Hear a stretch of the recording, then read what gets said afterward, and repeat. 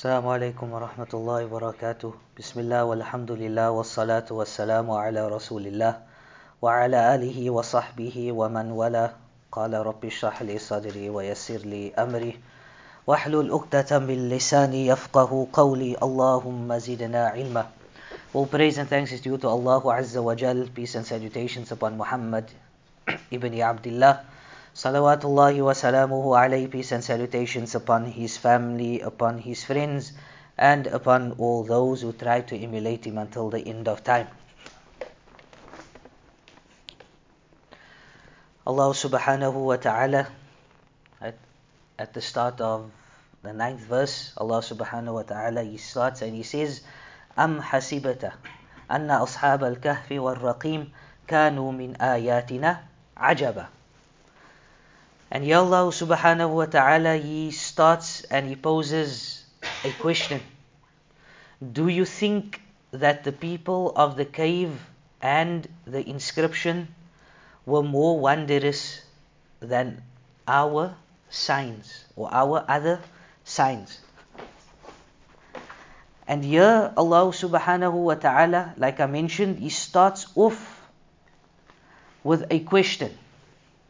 And Allah subhanahu wa ta'ala, this appears in the form of a question, but what is meant is a negative statement and instruction not to think that the story of the people of the cave and what happened to them was something strange or something unique amongst the signs of Allah subhanahu wa ta'ala, or that it was a brilliant sign of His wisdom that was unique and unparalleled.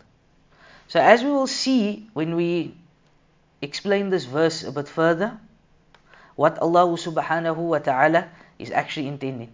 But rather Allah subhanahu wa ta'ala has sent many signs for us. Right? Allah subhanahu wa ta'ala, for example, He mentions أَفَلَا يَنْظُرُونَ إِلَى الْإِبِلِ كَيْفَ خُلِقَتْ. That, have a look, see, take note of how the she-camel was created. Allah subhanahu wa ta'ala says, إِنَّ فِي خَلْقِ السَّمَاوَاتِ وَالْأَرْضِ. That indeed in the heavens and the earth. Allah subhanahu wa ta'ala in various places in the Quran, He speaks about His creation. So Allah is posing a question and He's asking us that, do you think that the story of the youth of the cave, as we will see a bit later, do you think that this is something special? But have a look at our signs as well. Far greater than the human being. Look at the birds in the sky. Different types of birds. Look at the creatures in the sea. Some of them are small, some a bit bigger, some humongous. So who created all of them? Who feeds all of this creation? Whether it's the lion, whether it's the whale, whether it's the ant crawling, who's in control that they eat every day, that they build their homes? It is Allah subhanahu wa ta'ala. So yes, as we will see, that this is a special story about the selected youth. And yes, they spent maybe years in the cave. Come out and we'll see that their money was old. Right? But this is only one amazing thing. The much bigger things that Allah subhanahu wa ta'ala can do. So Allah subhanahu wa ta'ala is still showing His slaves signs in the universe and in their own selves. Allah subhanahu wa ta'ala says, وَفِي أَنفُسِكُمْ أَفَلَا تُبْصِرُونَ. That have a look, right? Have a look at yourself. And here obviously the doctors, people in the medical field, they can speak about this. Right? I'm sure when they studied the human body, the human anatomy, what did they find?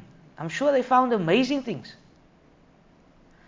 And Allah subhanahu wa ta'ala says in Surah Dhariyat, that look into yourselves and you will see. Right? The human body itself is an amazing thing. Right? Look what the heart does, look what the brain does. Every organ in the body, every part of the body, it has a particular function. And one thing might work today, and it might not work tomorrow. And this is a system of Allah subhanahu wa ta'ala. So Allah subhanahu wa ta'ala also, He shows us through, right, to look into ourselves, through which the truth becomes distinct, and to which the truth from falsehood and guidance from misguidance. And this statement does not mean that the story of the people of the cave was not a wonder, as I mentioned. Right? The story of the people of the cave, yes, it is a wonder. But it's not the only wonder. And it is indeed a wondrous sign. And it is a sign from Allah Azza wa Jal. But rather what is meant here is that there are many such wonders. Therefore, limiting our amazement and our wonder to the story only, to the exclusion of others, is a sign of lack of knowledge. Right? And this is something important. That sometimes people, they only focus on one part of knowledge, and they forget other parts. Right? And this you find it happens among students of knowledge as well, amongst certain du'at, that their focus is just on one thing all the time, but it lacks something else. And the sciences of Islam is such a science, or different sciences, that they all interlink, they all intertwine. And one of the beauties of tafsir is exactly that. Right? Yes, you speak about tafsir, but then what might come in there? Maybe there's a narration that we look at, but the narration might be weak. So now what needs to come in? The science of hadith. Then maybe a verse speaks about tawheed or aqidah.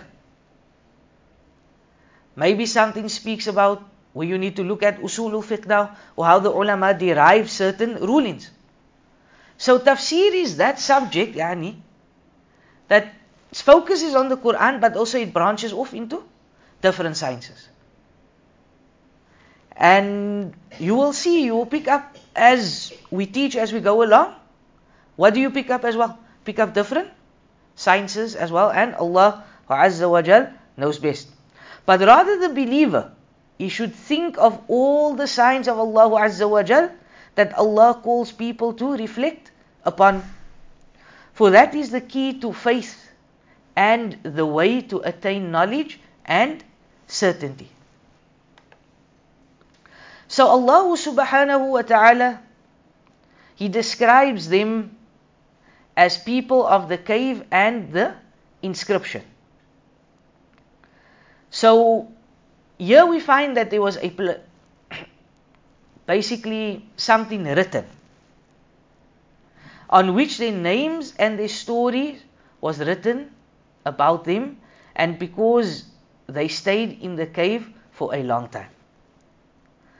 So we find that there was an inscription, and it was written, for example, who they were and what was the story of these youth. And then we find the word Ar-Raqim. And this word Ar-Raqim that is seen in this verse, there's various meanings and interpretations to this word. Some of them are very far-fetched, and others are quite close in meaning to one another. For example, Ar-Raqim, some say it's the name of the dog. So some tafasir, they will say that it is the name of the dog. Some tafasir will say it is a city in where? In Rome. Others will say it is a mountain in which there is a cave. They say that this is a name of a valley in which there is a cave as well. Ibn Abbas radiyallahu anh. Ibn Abbas says that I do not know whether Ar-Raqim is written or a place. So, what does he mean? Remember at the start I said that there was an inscription, right? There was something written. The names were written and the history. So Ibn Abbas says that I do not know, right, whether it is written or whether it is a place. Maybe somewhere in the mountain, maybe a name of a valley in which there is a cave, or maybe a city in Rome. Allah A'lam. Sheikh Shinkiti rahimallahu ta'ala in Adwa'ul Bayan, and I mentioned this book last week as well. This is one of the books that we use, that I'm using for this tafsir. So the main source that I refer to is Tafsir Ibn Kathir, and then Adwa'ul Bayan of Sheikh Shinkiti, as well as the Tafsir of Surah Kahf by Sheikh Muhammad Salih Al-Uthaymin rahimallahu ta'ala, as well as Tafsir As-Sa'di. Right? Tafsir As-Sa'di, and Sheikh Sa'di was the teacher of Sheikh Uthaymin rahimallahu ta'ala. So Sheikh Shinkiti, he mentions the inscription, yani Ar-Raqim, was a tablet or a plug, on which were written the names and the lineage of the people of the cave. And this was the view of Sheikh Uthaymin as well. This is one of the views that Ibn Kathir brings in his tafsir as well. So it was yani a tablet. What was written on there? Their names were written on. Now obviously when we speak about the tablet here, we're not speaking about the tablet that we use in today's time. Right? We're speaking about the tablet that yani is maybe written, inscribed on the wall, etc. And Sheikh Shinkiti also brings a very important point and a beautiful nuqta. He says, or he also says that it was the Sharia that they followed. So this Raqim could have been the Sharia that they were following as well. And he says it could have been a golden tablet as well. This is Sheikh Shinkiti. And the next point I would like to bring something that we find especially in, that's the point after that. So some people, they claim that the companions of the cave is one group and Ar-Raqim is a different group. So they say in Ashabul Kahf, or this youth, they were one group of people, one set. Then we find that Ar-Raqim is a different group. And Sheikh Shinkiti says that this is incorrect. So in his tafsir, he brings a long explanation of grammar. Why it's incorrect to say that Ar-Raqim is another group. And obviously to go into the grammar, if we don't understand the language itself, it's just going to be tedious and a bit of a waste of time for us. The next point. The Sheikh also says that one will find various tablets, etc., inscriptions with the names of the Ashabul Kahf in various countries. Right, so you find people, they go on various tours of that, or what comes to mind is especially in Jordan. So they go to Jordan, for example, and they will say that there's a certain place, there's a cave, and here's the Ashabul Kahf. Their names are there. So see what the Sheikh says. He says that none of this is established in the Sunnah of Rasulullah sallallahu alaihi wasallam. Meaning that had it been established, the Prophet sallallahu alaihi wasallam would have mentioned it. And then we would have known, alhamdulillah, that there was a plaque with all the names and who the Ashabul Kahf was. And this is extremely important, that sometimes we find that people, they use this to gain money or to promote certain of their ideologies, certain of their views. And another important point that I would like to mention under this is that of the graves of Anbiya as well. So you go to various countries, then they will tell you that the grave or the maqam of this Nabi is here, and the maqam of that Nabi is there. Shaykhul Islam Ibn Taymiyyah rahimallahu ta'ala, he mentions in one of his books that there is nothing established, meaning we don't know of any grave of any Nabi that we can be 100% sure it is his grave, except the grave of who? Of the Prophet Muhammad sallallahu alaihi wasallam. And why is that? Because the Prophet sallallahu alaihi wasallam's grave is well known. And the Prophet sallallahu alaihi wasallam, he himself, he mentioned, right, when he spoke about the Rawdah, what did he say? He said that piece of land between the mihrab, baina mimbari wa baiti, right? And where do we know where's the Prophet sallallahu alaihi wasallam buried? In his home. Then we know of other ahadith of the Prophet sallallahu alaihi wasallam where he says that a prophet or a nabi is buried where? The place where they pass away. So Rasulullah sallallahu alaihi wasallam was passed away where? In the house of Aisha radiallahu anha. And where was this? Well known in city of Medina. So like I mentioned, as for the other Anbiya, we are not exactly 100% sure if it is their grave or not. And Allah subhanahu wa ta'ala knows best. Allah subhanahu wa ta'ala, He mentions and He says, إِذْ أَوَى الْفِتْيَةُ إِلَى الْكَهْفِ فَقَالُوا رَبَّنَا آتِنَا مِن لَّدُنْكَ رَحْمَةً وَهَيِّئْ لَنَا مِنْ أَمْرِنَا رَشَدًا. That remember, when the young men, when they fled for refuge from their disbelieving folk, meaning they left, why did they flee? They fled because there was a people calling them to worship and to other than Allah Azza wa Jal. And the next few verses is going to speak about worshipping Allah subhanahu wa ta'ala. And I would like to pose a question. What is the definition of ibadah? What is the definition of worship? Bismillah.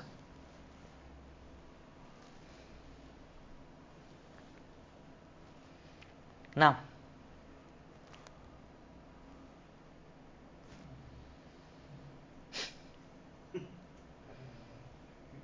To recognize. Fadal, speak. I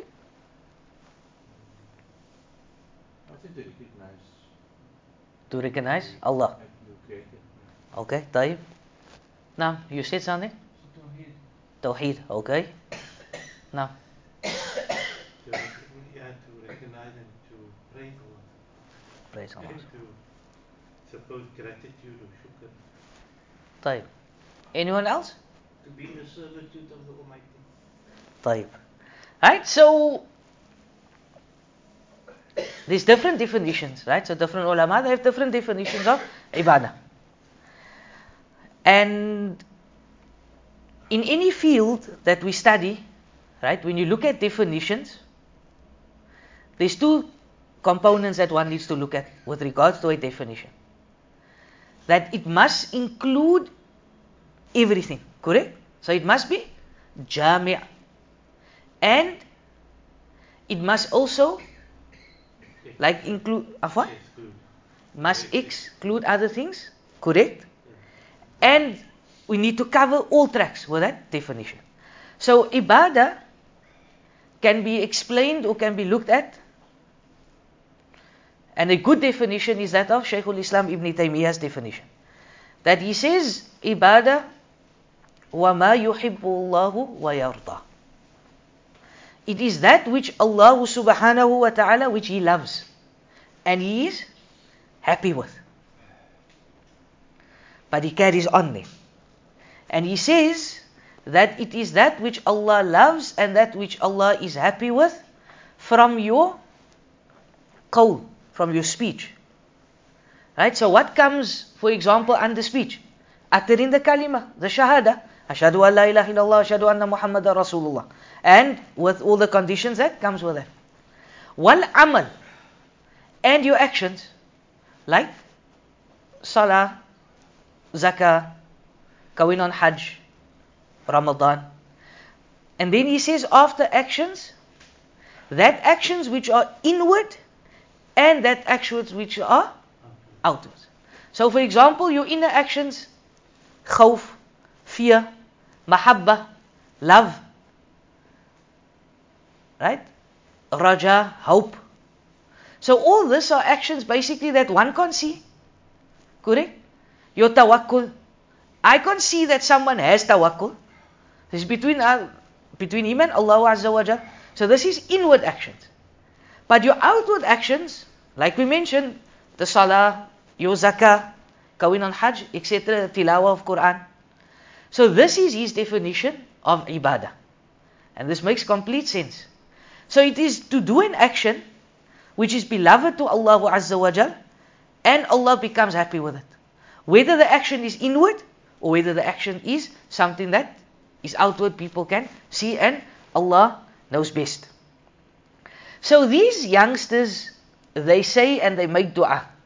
Rabbana atina, they say, O our Lord, bestow min ladunka rahmah, bestow on us mercy from yourselves, or from yourself, afwan, wa hayyi lana min amrina rashada, and make for us, facilitate for us our affair in the right and correct way.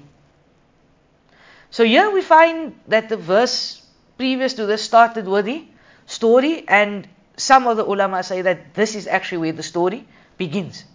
Because now we know who's in the cave. Right? Alhamdulillah, we have previous knowledge, and that's why we know that it was a group of youth. But verse number 9 never said that it was youth. But here it mentions specifically that they entered the cave with the aim of seeking protection for themselves and keeping away from the persecution of their own people.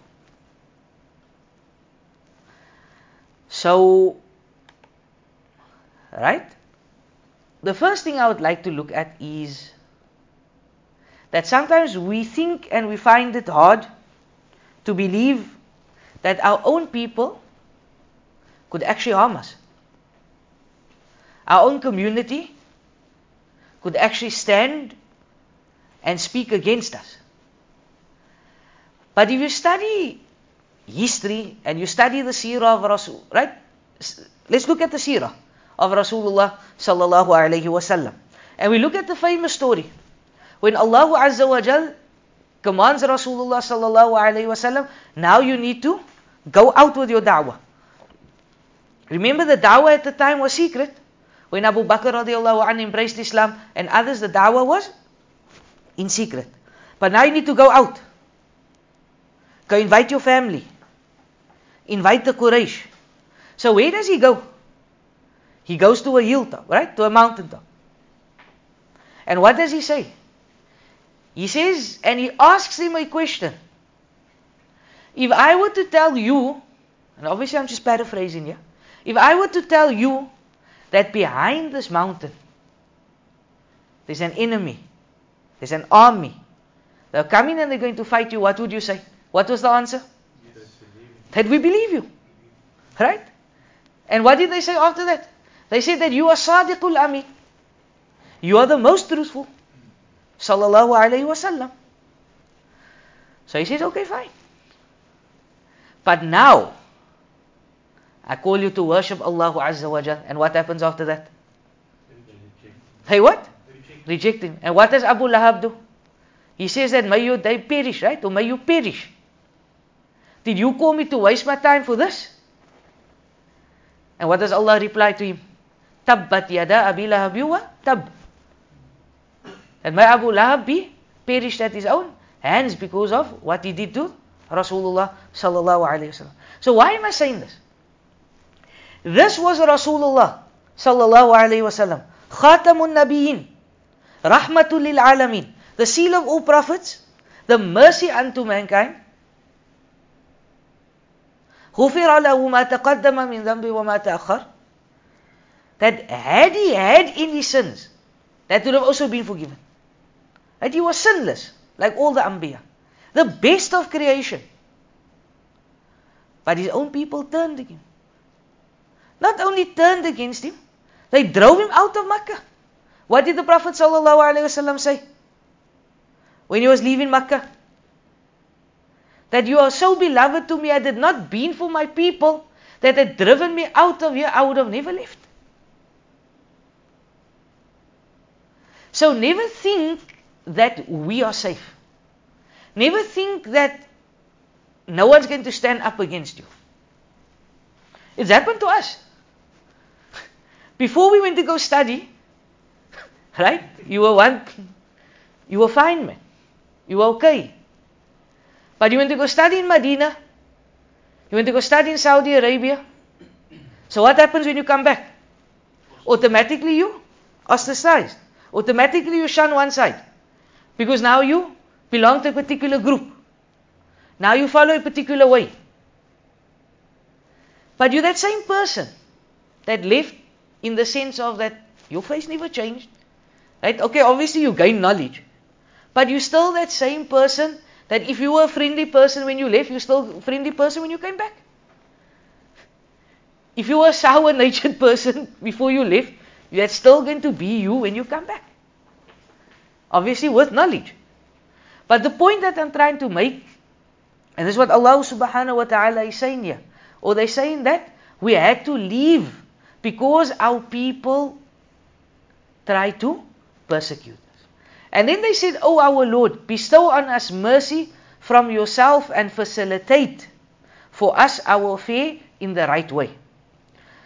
So this is to make us steadfast, and this is a dua that we should all be making. The Prophet sallallahu alaihi wasallam, he used to always make the dua, "Oh Allah, keep my heart firm." Right? "Oh Allah, keep my heart firm upon this deen." And this was Rasulullah sallallahu alaihi wasallam.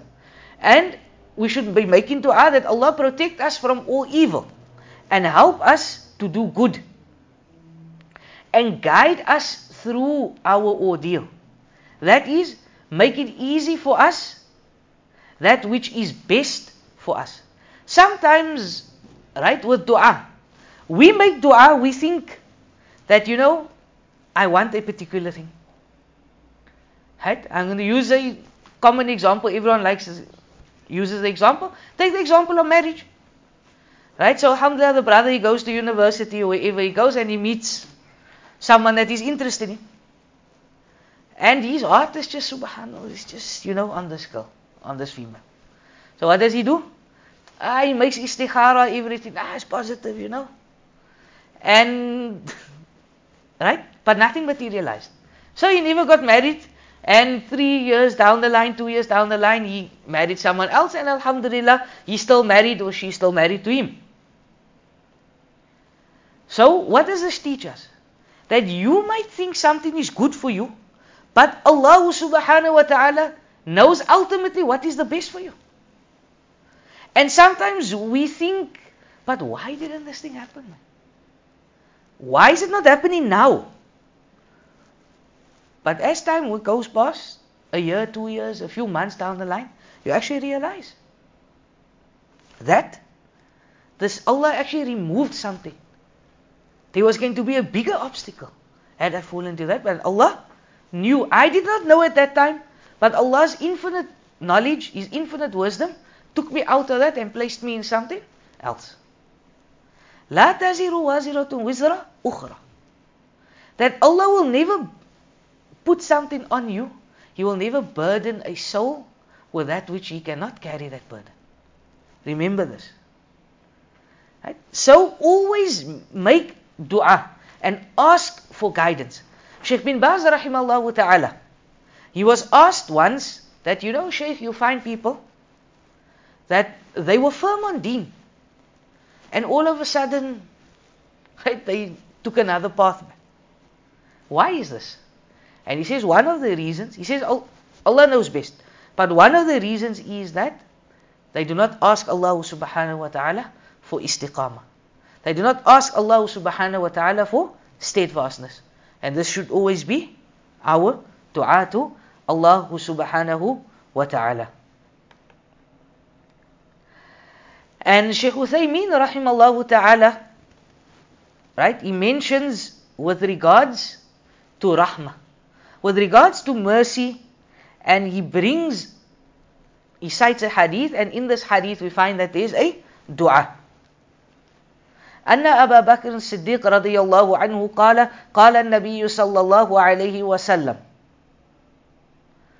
Right? He says that Abu Bakr as-Siddiq رضي الله عنه, he says that he asked the Prophet صلى الله عليه وسلم, teach me a dua.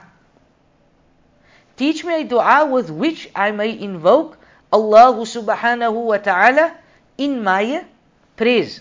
The Prophet صلى الله عليه وسلم, he said, say, Allahumma inni zalamtu nafsi dhulman kathira. He says, say, oh Allah, I have wronged my soul a lot. Meaning I have oppressed myself. What do you think this means, to oppress yourself? Doesn't it sound a bit weird? How does one oppress himself? Now, To follow your desires. Tayyib, to follow your desires, and what else? To do wrong. Correct? To involve yourself in sin, in wrongdoings. This is oppression of yourself. So he says, Allahumma inni zalamtu nafsi dhulman kathira, wa la yawfiru dhunuba illa ant. And none forgives the sins but you. So here again, what is this dua teaching us? Tawheed. It's teaching us Tawheed. Tawheed al-uluhiyah. That Allah is the ilah. None has the right to be worshipped except Allah. And none can forgive us except Allah. Not a Malik Muqarrab, not an angel that is close to Allah, or not a Nabi Mursal, not a prophet that was sent, or not a wali, not a saint, not a dead person, not a grave. Right? You cannot go to the grave and ask him, oh ya wali, grant me shifa. Oh wali, ighfirli, grant forgiveness. No. This is for Allah and for Allah alone. And then he says, فَاغْفِرْ لِي مِنْ عِنْدِكْ مَغْفِرَةً. And forgive me, bestow your forgiveness upon me. إِنَّكَ أَنْتَ الْغَفُورُ الرَّحِيمُ. That indeed, you, O Allah, you are the oft-forgiving, the most merciful. So inshallah, what I'll do, I'll maybe put this slide in the group, for everyone's in the group, and you can memorize the dua. Then Allah subhanahu wa ta'ala, He says, فَضَرَبْنَا عَلَىٰ آذَانِهِمْ فِي الْكَهْفِ سِنِينَ عَدَدًا. فَضَرَبْنَا. And therefore we covered up their sense of hearing, meaning causing them to go into a deep sleep in the cave for a number of years. So here we see that, and the next paragraph is by Shaykh Sa'di rahimahullah ta'ala. He says that 309 years by means of their sleep mentioned, their hearts were protected from confusion and fear. And they were also protected from the people so that they might become a clear sign. So if we look at this paragraph, we see that why did Allah cause them to sleep? Why did Allah Azza wa Jal cause them to have this deep sleep? In order to protect them from confusion. So here again is an important lesson for us. Right? No doubt it is important that we always integrate into society. That we work with the people around us. But sometimes there's so much confusion that takes place, it is better for you to do what? To take a step back. It is better for you to stay at home. Right? So what comes up here? What comes to mind sometimes, right, you see, right, in Cape Town we have this, what they call big nights. And obviously this wasn't practiced by Rasulullah sallallahu alaihi wasallam, so these are all innovations. And what happens? So someone will say, yeah, but it's something good, man. He's going to speak something good. But what actually happens when you go to the masjid, sometimes you come back more confused. Because now you're hearing some fairy tales, you're hearing some things that are contrary to the Quran, contrary to the Sunnah, and it just confuses you much more. And I'm going to give you an example. What month are we in now, Islamically? Shaban. We're in Shaban, right? And of what? Okay, type. And on the 15th of Sha'ban, right? We know in Cape Town and in a lot of places in the world is what? Is known as Laylatul Bara on Nisfi Sha'ban. And what do we find? That there are a lot of weak and a lot of fabricated ahadith with regards to this night. So someone goes to masjid innocently. The sheikh is giving a talk, mashallah, we sit.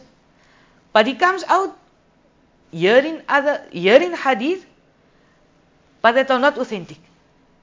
So what happens now?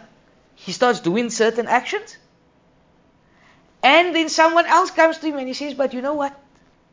It's not found in the Quran, it's not found in the Sunnah, this, that. So what does it cause? It causes, I was actually looking for confusion. Right? Had he stayed at home, what would have been better for him? Right? To go or to stay at home? Had he stayed at home, he would have been less confused, and Allah knows best. And also they had this type of fear with the people. Meaning what? That obviously in this community, majority believed in other than Allah, as we will see a bit later. So they were a handful of youth. So usually what happens when you have a handful of youth believing in something, or a small group of people against the majority? The majority starts to put fear in the hearts of the lesser group. That's the reality. Every place, every society, you'll find this. Right? Someone is on haqq, someone is on truth, but they get bullied by the masses. Allah knows best. And Allah protected them as well. Put them one side, let them sleep, a deep sleep. Allah protected them from a calamity. Shaykh Uthaymeen rahimahullah, he says that sleep is of two types. Number one, a light sleep. Right? What they say sometimes in English, to catch fish. That he's just sitting here, and when we used to learn hifz, right? That was very common. So he sit and he'll be reciting, and then you just see, the eyes just goes. But he's aware of what's happening. And Sheikh says that you can still hear sometimes, right? What's going on around you, but you just, light sleep. So if I catch anyone here in the light sleep, I'll make you stand. Okay? And then we have a deep sleep. And this is what they had. Meaning, where you're not aware of what's happening around you. And Allah knows best. Allah says, ثُمَّ بَعَثْنَاهُمْ لِنَعْلَمَ أَيُّهَا الْحِزْبَيْنِ أَحْصَى لِمَا لَبِثُوا أَمَدًا. Right, so the amount of years we're going to discuss around verse 20 to 25. Right, around there, then we're going to discuss the amount of years in detail because Allah subhanahu wa ta'ala speaks about the lunar and the solar, etc. So we'll discuss that when we come there.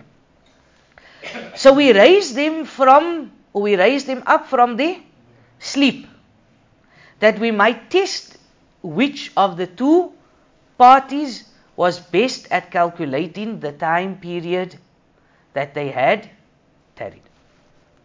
So the word that I would like to look at here is ba'athnahum. And this word here means that we woke them up from their sleep. And Allah subhanahu wa ta'ala, He mentions and He says that it is He, Allah subhanahu wa ta'ala, who takes your soul by the night when you are asleep and has knowledge of all that you have done by the day. So when we sleep at night, this is known as a minor death. And how many people went to go sleep at night, but they never woke up again? And what is the dua when you wake up? Alhamdulillahilladhi ahyana. Na'am, right? All praise and thanks is due to Allah. Alhamdulillahilladhi ahyana, who has given me life. And then? Ba'da? After I have died. Right? And this also shows us, man, that we as human beings, we are but weak, man. Right? We are just weak. That if it is not for Allah Azza wa Jal, right, to give us life. And how many of us, when we go sleep at night, then we just think, I've got this to do tomorrow, I'm going to do that tomorrow, this is going to happen. Leave alone tomorrow. How many of us plan something for few weeks' time? Months, years even. Right? But we don't realize that could. No. I mean, subhanallah. Right? Look what's happening around us. I mean, just in this room itself, I can see that, or I know, right, about 2 or 3 of us that had COVID. Correct? And, I mean, last year, January came, who would have thought we were going to see this thing? Correct? And then also, as time maybe went on, you thought, no, man, it's a bit far-fetched, it's not going to come to me, man. I'm not going to get sick. It's okay, I'm wearing my mask, I'm wearing gloves, I wash my hands every time. I take precaution. But what happened? Right? You know who I'm talking about, right? And we got sick. All of us lost someone, loved ones. So, but yet we still live our life thinking that I'm that guy, man. I'm Superwoman. I'm Superman. That I'm going to live till I'm 60, I'm going to live till I'm 70. Right, last week, I gave Jummah, and I spoke on returning back to Allah Azza wa Jal with Tawbah. And one of the things that was mentioned in there, that when I was preparing the talk, is that especially young people, right? And alhamdulillah, no one's old here. So especially young people, what do we say? I'm going to seek forgiveness when I'm at such and such an age. Or I'm going to turn back to Allah after I get married. Some never ever saw marriage. Correct? Some never ever reached that age. So turn back to Allah Azza wa Jal immediately. So He says that it is He who takes your souls by the night when you are asleep and has knowledge of all that you have done by the day. Then He raises, He wakes you up again, that a term appointed, meaning your life period, be fulfilled. Then in the end unto Him will be your return. This is the reality. Every soul shall taste death. Then He will inform you what you used to do. Surah Al-An'am, verse number 60. Right, on the day of Qiyamah, you can hide here on this dunya. Maybe, they don't know what I did there, they don't know what I did here, I went there, I did this. But on the day of Qiyamah, what's going to happen? Allah Azza wa Jalla is going to unpack. Everything's going to be brought forward. So learning how long this youth stayed there and reaching their right figure will lead one to acknowledge the perfect might and wisdom and mercy of Allah. For if they had remained asleep, their story would not have been known to anyone. Think of it. Had they, Allah just caused them to sleep and they never woke up, no one would have known what happened, as we will see with the weeks to come bi'idhnillahi ta'ala. Allah subhanahu wa ta'ala, He says, نَحْنُ نَقُصُّ عَلَيْكَ نَبَأَهُمْ بِالْحَقِّ إِنَّهُمْ فِتْيَةُ آمَنُوا بِرَبِّهِمْ وَزِدْنَاهُمْ هُدًى. So we narrate unto you, O Muhammad, this story with truth.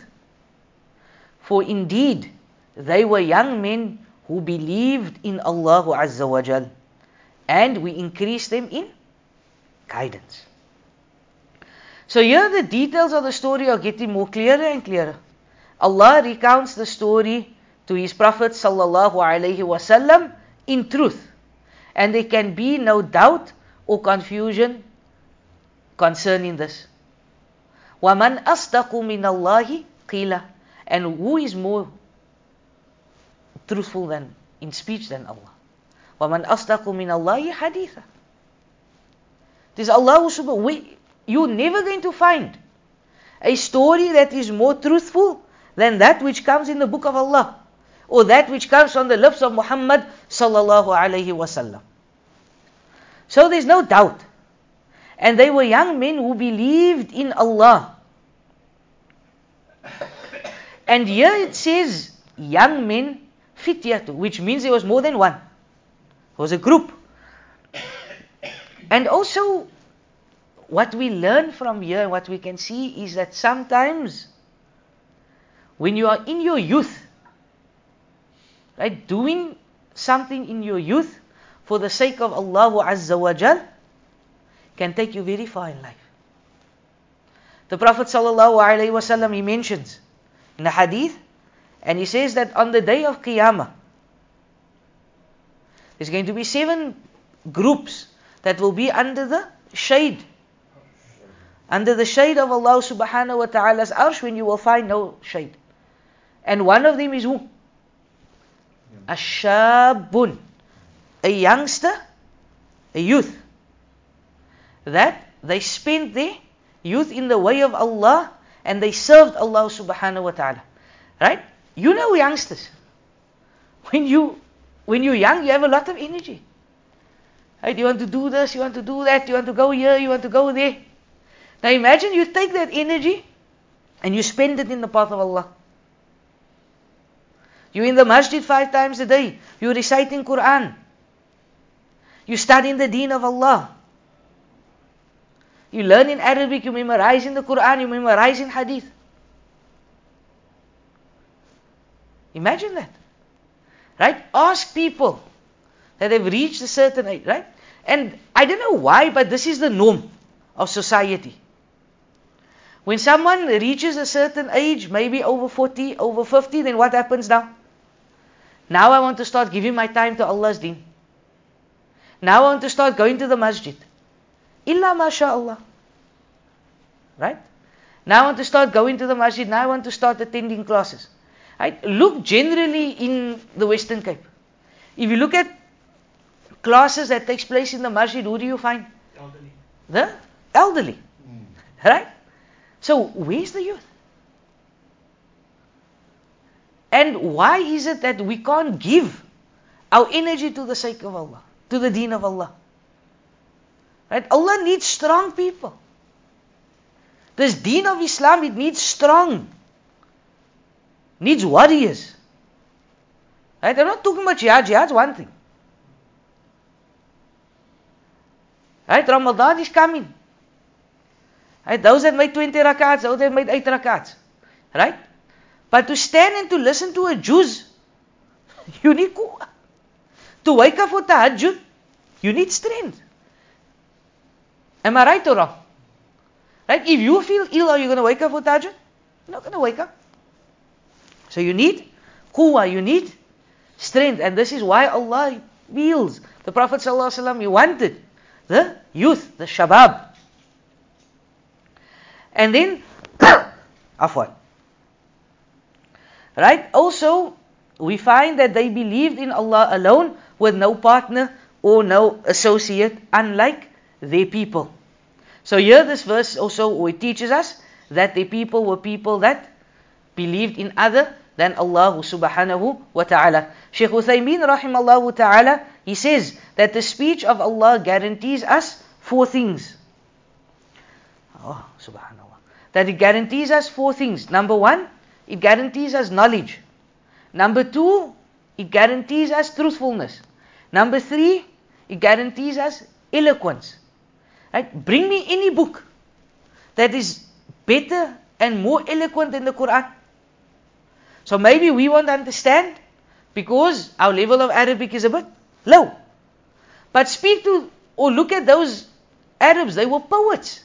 Allah subhanahu wa ta'ala brings a whole chapter in the Quran. Shu'ara, the chapter of poets. Because they thought that they could challenge the Quran. But the fasaha and the balagha of the Quran, they would never ever meet. Allah says, bring one surah. Bring one surah like this and you won't be able to bring it. Right? And this word nahnu does not mean that there is more than one Allah. Right? So you find that some of the kuffar, you find that some people when they come preach to you, the evangelists, etc., what do they tell you? That you say God is one. You say Allah is one. But in the Quran it says we. Right? So yani this is like a royal pronoun. Sometimes the president, sometimes the king of the country, what do they say? That we, he refers to us as we, but he's speaking about himself. So there's no example like to Allah Azza wa Jal, but just to give us an understanding. Right? وَزِدَنَاهُمْ huda. And we increase them in guidance. So if we believe in Allah and obey Him and His Messenger, peace be upon Him, Allah will increase us in guidance. وَالَّذِينَ اهْتَدَوْا زَادَهُمْ هُدًى وَآتَاهُمْ تَقْوَاهُمْ. While as for those who accept guidance, He increases their guidance and bestows on them piety. So inshallah we're going to stop. I had plans to do 2 more verses, but time is catching up with us. So we'll stop at verse 14 bi'idhnillahi ta'ala, and next week we will carry on with the other verses bi'idhnillah. So what we also find in the surah, and this generally goes with tafsir, that certain verses takes more time to explain and other verses is straightforward, where there's not a lot of explanation. So inshallah we make up time when we reach those verses. Subhanakallahumma wa bihamdik, ashhadu an la ilaha illa astaghfiruka wa atubu ilaik. Is there any questions?